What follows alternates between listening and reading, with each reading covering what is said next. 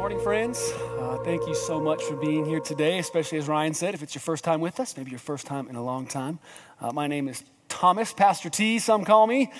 Great to have you today. Hope you had a great week with snow on Monday, 72 degrees on Thursday, and 40 miles an hour wind on Friday. Just another week in Colorado. Amen, my friends. A special thanks to Pastor Nathan for filling in for me the last couple of weeks, and for doing a masterful job of walking us through some key teachings and chapters in the book of Mark as we come to the end of our remarkable series. In fact, we'll be wrapping the whole series up next week on Easter Sunday. And speaking of Easter Sunday, Ryan promised you I would do this, and I would be remiss if I didn't. I want to challenge you when it comes to Easter. I want to encourage you when it comes to Easter. Next week, would you invite and bring with you as many people as you can? We've got a couple of invite cards in every single bulletin. There's about 500 more out there in the foyer. Would you grab those cards up and would you just pass them out? Friends, neighbors, classmates, coworkers, and anybody and everybody in between. Random folks at the grocery store, just kind of make it rain on the street if you have to with those cards, okay? But we want to spread the word. I honestly feel like an invite to church on Easter is as easy as an invite to a Broncos tailgate party or something. It just seems natural. And so would you make the invite this week? We're praying as a staff hard that folks would experience in both services an incredible encounter with the Lord. They would experience the power of the resurrection life. We've got 9 a.m. choir-led, 10:30 a.m. band-led, so 2 dynamic worship services, great children's programming at both. Come and find me if you have any questions or concerns. I also want to plug our Maundy Thursday service. We're coming together this Thursday, the Thursday of Holy Week, 7 p.m. here in the sanctuary. It's something we've done the last couple of years now. We love to come together Maundy Thursday. Maundy simply means command. It was the night Jesus gave his final command to the disciples to love one another as he has loved them. So we're going to take communion together, representing the Last Supper. We're going to reflect on the cross. There's going to be some worship, some drama. You're not going to want to miss it. Family-style worship, Maundy, Thursday, 7 p.m. And then, of course, 2 services on Easter. I just really want to challenge you. Invite. Bring. Let's see what the Lord does in this place a week from today. Let me pray for us. As I do, I'm going to pray for the offering. Ask the ushers to come forward and then start collecting that. But let me pray as we enter into the text this morning. God, you are an amazing God. You are so good. You are good to us. So much better sometimes than we give you credit for, God. And we don't want to be like the crowds years and years ago, Lord, that on one day we're shouting your praises and on the next day we're screaming for your death. No, we want to be totally devoted to you. We want to be all in, no matter the cost, no matter the consequence, God. We want to be your people. And so would you help us now? Would you help us to sacrifice our money and our stuff so other people could find and experience life in you? And would you help us now to devote ourselves to your word? Shape us, God. Speak to us. Do a work in every single person in this room right now. Breathe the Spirit into this place. In Jesus' name we pray. Amen. All right, every once in a while, the world gets to watch and witness a very public, high-profile trial, right? Of a very public, high-profile individual. You have O.J. Simpson, Martha Stewart, Timothy McVeigh, but many of us have seen a very important person face a very public judgment. And if we're honest, most of us are somewhat intrigued by that whole situation, are we not? And Hollywood has totally capitalized on our fascination with high-profile trials because many a movie have been based around or involve very iconic trial scenes. Would you agree? Here's a collection of some of my favorite. Watch this. That would mean that you lied about your age to make yourself older. But why would any woman want to do that? I changed it so I could get married. And the truth shall set you free. Henry Ward Beecher in Proverbs from the Plymouth Pulpit, 1887, said, and I quote, this is 20th century, Your Honor. Excuse me. Going to make a mockery of the court. I am afforded the right to speak in my own defense, sir. By the Constitution of the United States. This is the same document which guarantees my liberty. Of the United States. Now, liberty, in case you've forgotten, is the soul's right to breathe. And when it cannot take a long breath, laws are girded too tight. Without liberty, man is a cinco. Man is a what? Ibid, Your Honor. She's my age. Did she tell you that? How would you feel if your father married someone who was your age? You, however, had time to hide the gun, didn't you, Chutney? After you shot your father. I didn't mean to shoot him. I thought it was you walking through the door. Sir, you're out of order. Out of order? I show you out of order. You don't know what out of order is, Mr. Trask. I'd show you, but I'm too old. I'm too tired. I'm too blind. If I were the man I was 5 years ago, I'd take a flamethrower to this place. So you were just trying to help out a friend Who was frightened? who was scared of what was happening to her. And when you're scared, what? There was no evil intent. There was no evil intent and no malice. Objection, Your Honor. What? He's leading the witness. Sustained. Give me a break. We're both lawyers. Mr. Tully, you have any questions for this witness? Might have some bearing on this case. Do I? No, we've helped them out enough already. No, Your Honor. Colonel Jessup, did you order the code red? You don't have to answer that question. I'll answer the question. You want answers? I think I'm entitled. You want answers? I want the truth! You can't handle the truth. There are lots of trials to choose from, are there not? Real life Hollywood versions. But there's a trial at the end of Mark 15 in fact, that is more famous, better yet more infamous than all other trials combined. This trial doesn't involve some criminal, it involves the Christ. It doesn't revolve around some felon, it revolves around the very namesake of our faith. The one on the stand in this trial, Mark 15, isn't some delinquent, it's deity, divinity on the witness stand. See, last week, Pastor Nathan talked about Mark 14, where Jesus and the disciples walked to a place called the Garden of Gethsemane. It was a literal garden just outside the walls of Jerusalem. And it was in that garden where the disciples struggled to focus and stay awake and pray for the difficult things that were yet to come. But it was also in that garden where Jesus struggled. He struggled to embrace and accept the will of God, the plans of God for his life. And if you missed that message, you have to go back and listen to it. So powerful at so many levels. But this morning, I want to talk to you about what happened right after that. Because immediately after Jesus finished praying, everything changed. A group of soldiers and thugs comes to arrest him. They tie him up. They cover his face, it says. They drag him away, accusing him of being a thug and a rebel rouser. They accuse him of treason. And so begins, as Kim mentioned, the passion of the Christ, the final hours of Jesus' time here on the earth. And that's what I want to talk about. And I want to talk about what happened those first few hours. Now, it's important to understand what happened right after the garden, because a lot of us are confused and the movies don't help us a ton. But Jesus is arrested around midnight, maybe even 1 a.m., right? They have dinner together, Last Supper. They go to the garden about 10 p.m., 11 p.m., and then he's arrested. It's about 1 a.m. So everything that happens over the next 9, 10, 11 hours or so happens under the cloak of darkness, under the cover of darkness. And that is so symbolic because of how ugly everything is about to become. And ugly doesn't even begin to describe it. Over the next 12 hours or so, Jesus is not only arrested, but he is ridiculed, beaten, mocked. And many of us don't know this, but he stands trial 6 times, in fact, in 12 hours. Here's how the trials break down. 3 of the trials are religious trials where Jesus stands before Jewish leaders, men like Annas, Caiaphas, and something called the Sanhedrin court. Then there are 3 civil trials that he must face as well. He stands before Roman rulers like Pilate, Herod, and then Pilate a second time. And in the Gospel of Mark, this is just like him. He fast forwards all the way to the last one.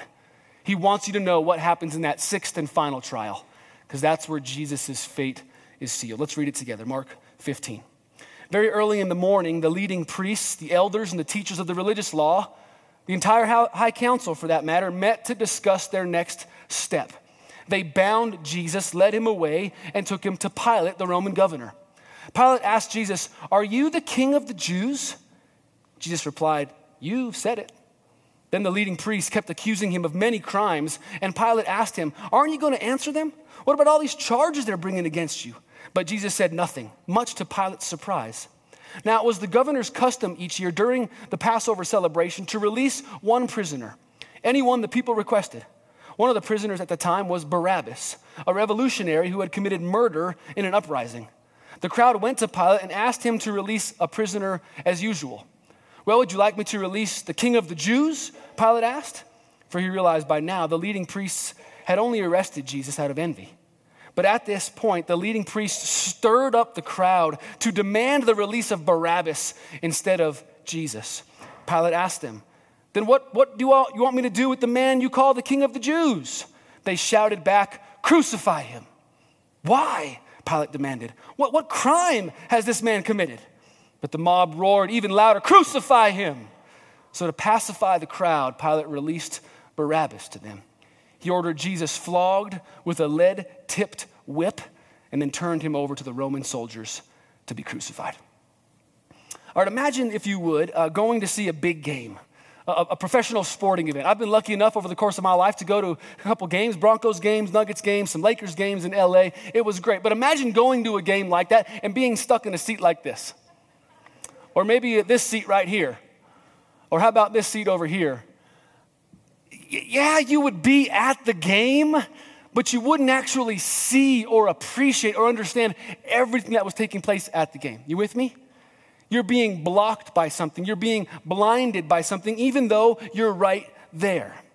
And that's exactly what happens here in the case and trial of Jesus. See, in this trial, there are three groups of people or individuals that I want to focus on this morning. They're all there at the trial. They're right there at the trial. There's a front row seat, but they're blinded by something. They're being blocked by something, and they can't see Jesus clearly. The three are the mob, the magistrate, and the murderer. Let's start by talking about the mob. Let's look at the trial scene through the eyes of the mob or the masses. I don't know about you, but I hate crowds. Anybody else just hate them some crowds? From parades to theme parks to the traffic on the 405 or now C470, right, early in the morning. I just hate me some crowds. I don't know what it is. They get me all worked up. They get me all tense. It's like too many people talking, too many people up in my personal bubble, too much BO, right? It's just too much of everything. I just hate crowds. So I would have hated being at Christ's trial. Because you see, around 9 a.m. or so, a huge crowd assembles outside of a place called Pilate's Palace. And like most crowds, after just a few minutes, this crowd gets a little rowdy and a little unruly. If you've ever been to a game where every single penalty or call goes against the home team, you know exactly how this plays out. A close friend of mine took his 5-year-old son to a Broncos game a couple years ago, and after a really questionable and critical pass interference call against the Broncos, you can imagine the entire crowd starts doing what? Boo! You lousy, right? They start booing and hissing, they get all angry. And so the little boy, the 5-year-old boy, he jumps into the action. He starts booing too. Boo! Boo! And he turns to his dad and he says, "Dad, why am I mad right now?" But isn't that how crowds work? The loudest person in the crowd, or maybe the most intoxicated person in the crowd, is typically the person that leads and directs the crowd. Crowds aren't known for using sound judgment or logic or even common sense.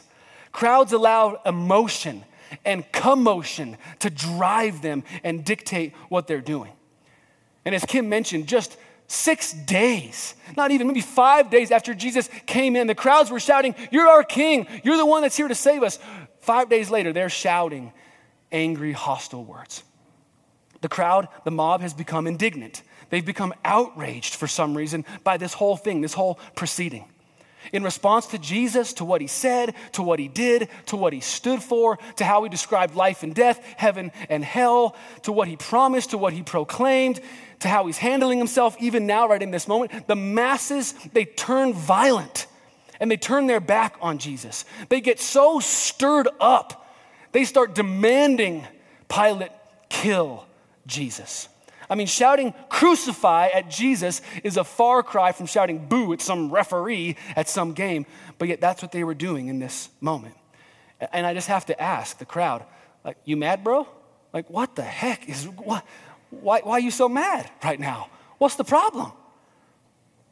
But they are mad. They're really mad.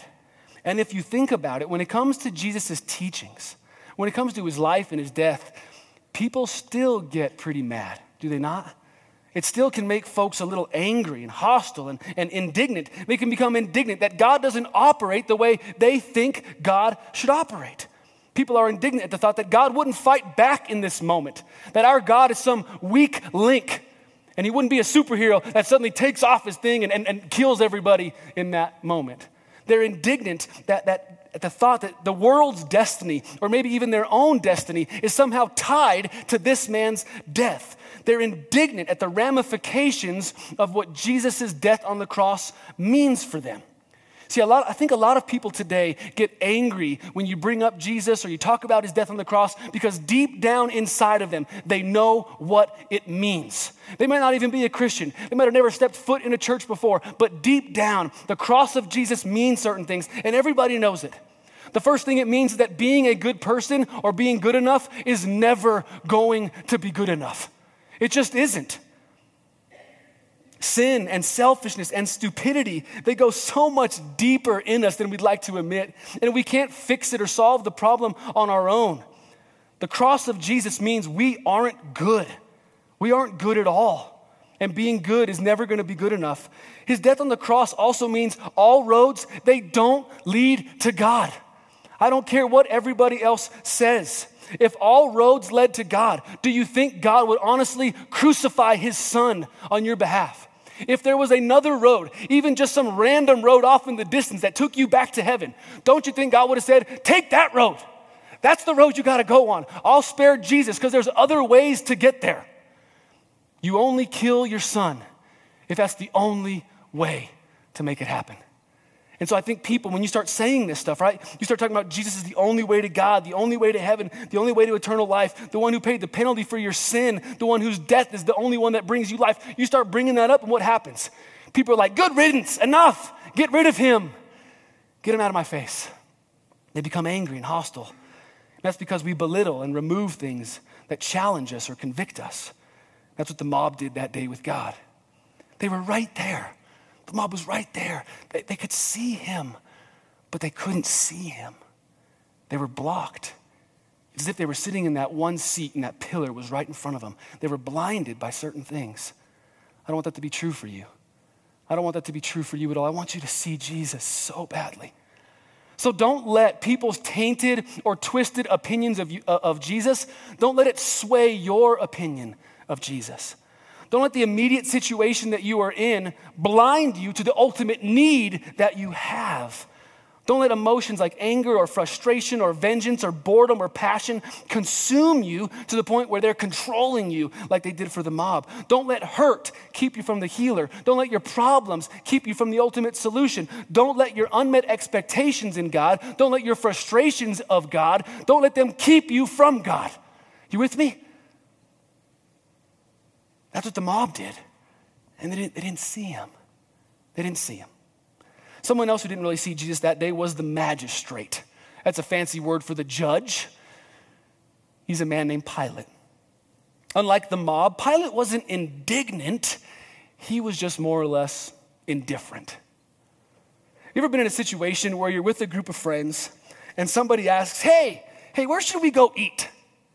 And then you kind of go around the group and everybody's like, I don't care.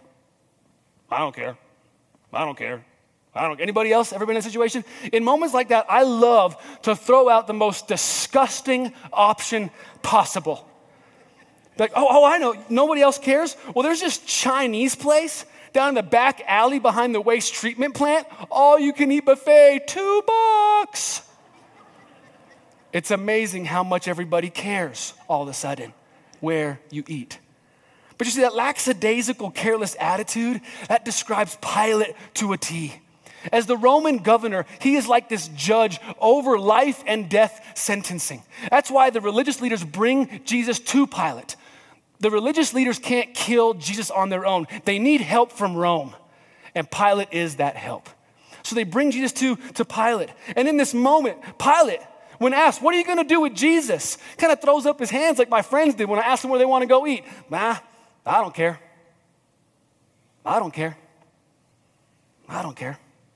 See, Pilate doesn't seem to be a bad man. He just seems to be a weak man. He's not crazed like the crowds are. He's just a coward. You see, like the masses and the mob, Pilate's also blinded by certain things in this moment. He's blinded and he's indifferent. He's got complacency blocking his view of Jesus, his own comfort blocking his view of Jesus, his own self-centeredness blocking his view of Jesus. See, Pilate is faced with a choice in this moment. Will this man do something hard for God in this moment? Will he take a stand for God's sake? Will he sacrifice something for God's sake? And sadly, his answer is no, I won't. I won't give it up. And sadly, a lot of people, I think, say the very same thing today. See, a lot of people are interested in Jesus. A lot of people claim they believe in Jesus. A lot of people even say they're devoted to Jesus. But when push comes to shove, when they're asked to be better, a better husband, a better wife, when they're told to forgive their abuser or love their enemy, when they face persecution, when they encounter a situation that demands they give up something they want so bad, they just kind of throw up their hands. You say, I'm done. I'm just done. I just don't care enough. I care about you, but I just don't care that much. I'm not going to go that far for you. And some of you are in a situation like that right now. You are being, like Nathan talked about last week, you are being pushed and pressed in different areas. Pushed and pressed to do the right thing. Pushed and pressed to make a change. Pushed and pressed to give up your comfort or your safety or your desires. Pushed and pressed to stand up, to stand out, to stand in the gap. You're being pushed and pressed right now to do something really, really hard for God. And the question is, will you do it? And some of us are so indifferent in this moment. We're so indecisive in this moment. We're like Pilate, like, I kind of know you're innocent, Jesus, and I want to take a stand for you, but everybody over here is pushing me, and it's going to be really hard. And if I do stand up for you, Jesus, it's going to cost me so much, I might even lose my life. Friend, you can do it. You can do the really hard thing. God wouldn't ask you if you couldn't do it. You can do it. You can do what no one else is willing or able or strong enough to do. In Christ and through Christ and because of Christ, you can take a stand for Christ. Don't be like Pilate. Don't stand right next to the way, the truth, and the life and be so blinded to the way, the truth, and the life. Don't be that person. Make a decision. Take a stand. Be courageous for Christ. The third and final person in this story is a murderer, a man named Barabbas, or as the pastors like to say, because we all wish we had a really cool accent, Barabbas. That was a lot funnier on paper, obviously, than. All right, the text tells us that every year at the Passover celebration, Pilate, the Roman governor, the judge, would release one death row inmate back into civilization. Not exactly sure why he would do this or why the crowds would want him to do this. But it sounds like a political act of some sort, a way to pacify the crowd. And wouldn't you know it, on this particular day, the two options are Jesus, this beautiful, innocent, lovely man, and Barabbas, this hideous, ugly, murderous man. Mark tells us that this man, Barabbas, had recently been arrested for insurrection, which is rebellion and murder. When you think of Barabbas, I want you to think of first century terrorist. He honestly wants to take the system down and is willing to do anything and everything to make that happen. So imagine this scene with me. Pilate presents two people, Jesus, the Son of the living God, the gentle miracle man who helped, who healed, and who brought hope to everyone he met, and Barabbas, the angry, defiant rebel who murdered and could care less about everybody that he met. And Pilate asked the crowd, he asked the mob, who would you like? Who would you like to live with you again? Who do you want me to set free? Jesus or Barabbas? And I have to think as I'm reading this story, are you kidding me? Like, is this even a choice? This is absurd. This is ridiculous. There's no comparison. Barabbas deserves the chains. Barabbas deserves to be locked up. Barabbas deserves to die. Give me Jesus, because Barabbas is a punk who messed his life up. Now, give me Jesus. See, all Jesus has ever done is use ordinary men to do extraordinary things. All Jesus has ever done is touch and heal and love lepers and outcasts and lost causes. All he's ever done is free people of demonic strongholds and reach out to those the rest of society had given up on. All Jesus had ever done was calm the storms of life, satisfy the masses. All Jesus had ever done was bring sight to the blind and hearing to deaf ears. That's all Jesus had ever done. And here, Jesus or the murderer, the life giver or the life taker? Who do you want? And the crowd chooses Barabbas. Give us Barabbas, they say. Give us Barabbas. They can't even imagine another way. They can't even see a different way. They can't even fathom a better way. And so they just go with what they know. They go with what or who they are like. Give us Barabbas, they say. So Pilate gives the orders, and the guards unlock his shackles, take off his chains, and they set the murderer free. And there's different dramatic depictions of this scene, but there's no mention in the scripture that Barabbas gives thanks to anyone in this moment.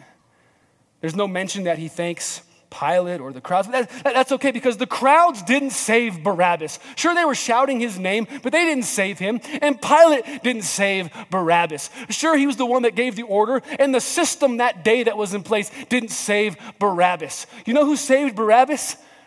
Jesus. Jesus saved Barabbas. Jesus took Barabbas' place. Jesus suffered Barabbas' condemnation and curse. Jesus endured Barabbas' rejection, and Jesus died Barabbas' death. Without Jesus, Barabbas is a dead man. In this moment right here where Pilate says, who do you want to be set free? Jesus or this sinner? In this moment, when he hands over the sinner and he walks free, this moment is what's about to happen next Sunday on Easter Sunday for the entire world. This is a foretaste of the grace that is about to erupt out of the cross. See, just in case we wonder, what's the cross all about? Just in case we think over the next couple of days or next week, what's the big deal with the cross? Friends, the big deal is this: I am Barabbas. You are Barabbas. We are all Barabbas. He's not just some guy from back in the day. He's this guy standing right in front of you today.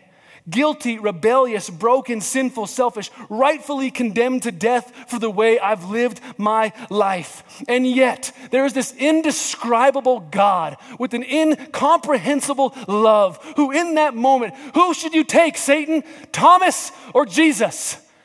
And God says, I'll take Jesus so Thomas won't have to go. In that moment, when it should have been me, it wasn't. In that moment, God says, stop. I will take his place. I will die his death. I will suffer his shame. Let Thomas go free. Let him go free.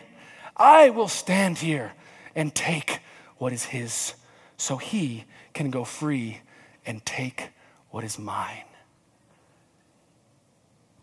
And guys, this isn't just a one-time thing. The great substitution on the cross didn't just save you back in the day. The great substitution of the cross is designed to empower you and strengthen you and enliven you every single day. Because the substitution still takes place. Jesus always takes what you have and what you deserve and the ugly stuff in your life. He always takes it and replaces it and substitutes it for the good things from himself. He always gives you his grace and his freedom instead of the chains and the bondage. One more video, because Judah Smith says it better than I ever could, but I want you to watch this. God sent his son for Barabbas, even the one he knew would walk away from Jesus and his free gift and never come back. He loves him. And the nerve, the gall, and the audacity of believers to think, I got saved by grace, but now that I'm in this deep, dark place of bondage, I better work hard to get myself out. What? That's the opposite of the gospel. Are you bound? Are you held under the power of this temptation, this sin? You feel like it's controlling you? What are you gonna do? I'm gonna shake myself free. Stop it! No, you won't. You're no match for the powers of hell and the urges of sin. You will not overcome it, and you will never overcome it. You'll just be another statistic. There's no answer within yourself. Your own marriage, your own goodness, your own discipline, your own devotion will not save your marriage and will not save your kids. There's only one. And he's the one that took your place. He's the one that stood silently on the platform with Pilate and said, yes, let him have Barabbas. Take me. How many times have I stood on that platform with Pilate and Jesus, and I'm the Barabbas, and they start to take my chains off, and I say, no, I deserve this. I deserve the guilt. I deserve the shame. I deserve the consequence. I deserve it.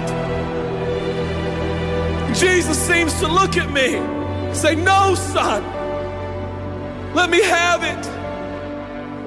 Let me have your sin. Let me have your pain. No, God, I did it to myself. I deserve it. My marriage won't make it. This is what I deserve. I deserve divorce. I deserve poverty. I deserve sickness. I deserve it all. No!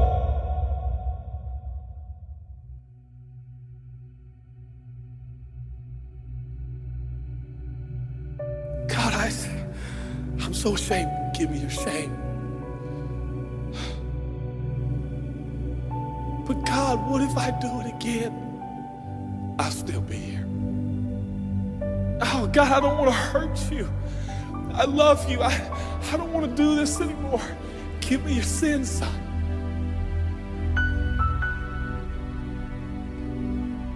This is all we got. It's all I got. It's all you got.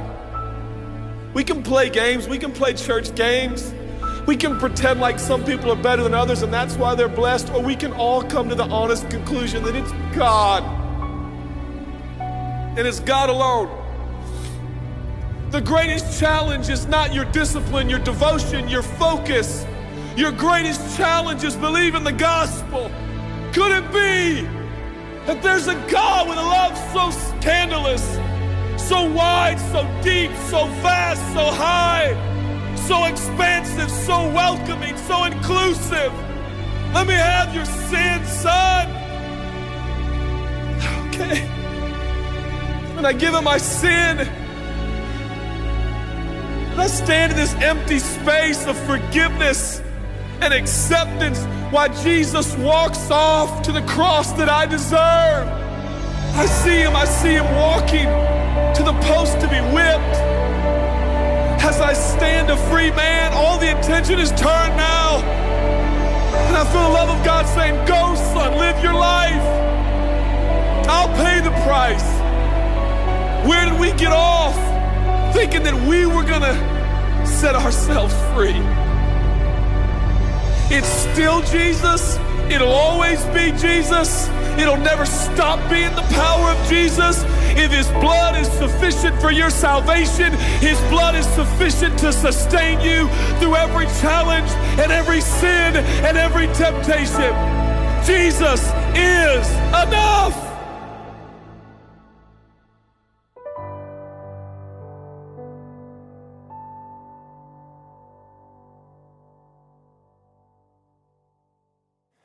If you see Jesus like the mob did, you will be indignant because you will see him as ruining your life. If you see Jesus like the magistrate, you will be indifferent because you will think he's demanding too much from your life. But if you see him like the murderer did, you will be infused and in awe because you will know he literally saved your life. Let me pray for us, and then I think the only appropriate response is to worship a great God who would do that hideous, ridiculous, amazing thing for us. Lord Jesus, you are my righteousness. I am your sin. You have taken upon yourself what is mine and given to me what is yours. You became what you were not for me, so I might become what I would never be. Free, loved, safe, and saved forever. Thank you. In your name we pray. Amen.